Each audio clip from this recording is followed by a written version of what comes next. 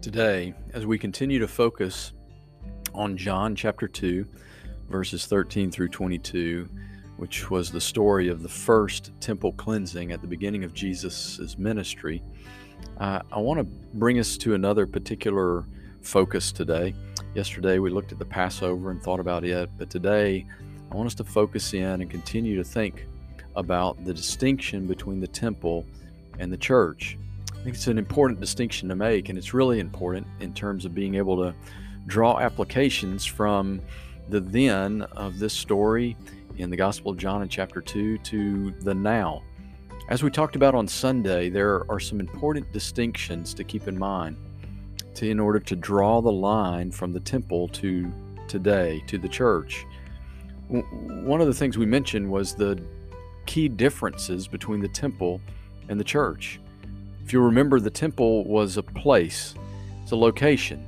The temple that was built in Jerusalem was a physical building.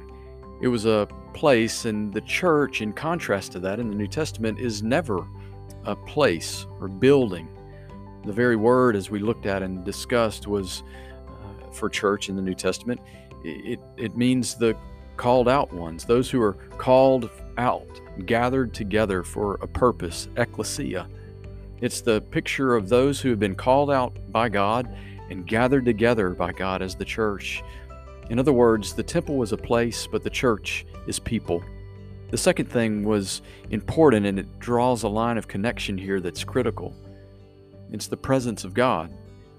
In the Old Testament, from the tabernacle to the establishment of the temple in Jerusalem, the presence of God was identified with this place, this location, this structure.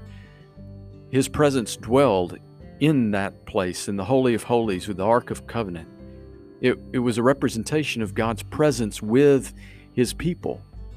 And it was also, in the temple case, a very reminder and real and present reminder of the separation of God from His people because of sin.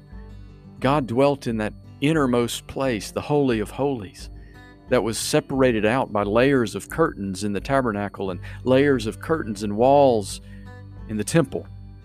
And only the priests could get close, only the high priest could go in. And then going out from there were dividing walls between God and His people. In the temple and in the tabernacle, it was also the case that priests were required in order to be mediators between God and man. They were the ones with the access towards God. They were the ones who offered the offerings and sacrifices and prayers on behalf of the people to God. When we draw the connections to the church, it's critical to make these distinctions in these areas. The church in the New Testament is not a place, it's the people. And sin, the separation from sin, has been conquered and destroyed through the death of Jesus Christ on the cross for sin. At His death, when He cried out, "It is finished," the temple curtain was torn.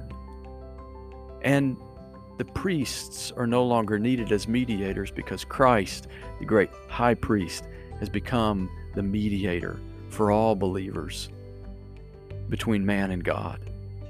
We've been made a priesthood of believers through the grace of God in Jesus Christ. And so when we come to the presence of God now, what we learn in the New Testament, that it dwells in the church, which is the people, and that means this, that it dwells in the people. It's an incredible picture. In 1 Corinthians in chapter 3, verse 16, it tells us, "Do you not know that you are God's temple and that God's Spirit dwells in you?" In 1 Corinthians 6:19, it tells us, "Or do you not know that your body is a temple of the Holy Spirit within you, whom you have from God? You are not your own." And even in Ephesians chapter 2, verse 21, as Paul is laying out this beautiful picture of the church, he says, "In whom the whole structure being joined together grows into a holy temple in the Lord." The church is the temple.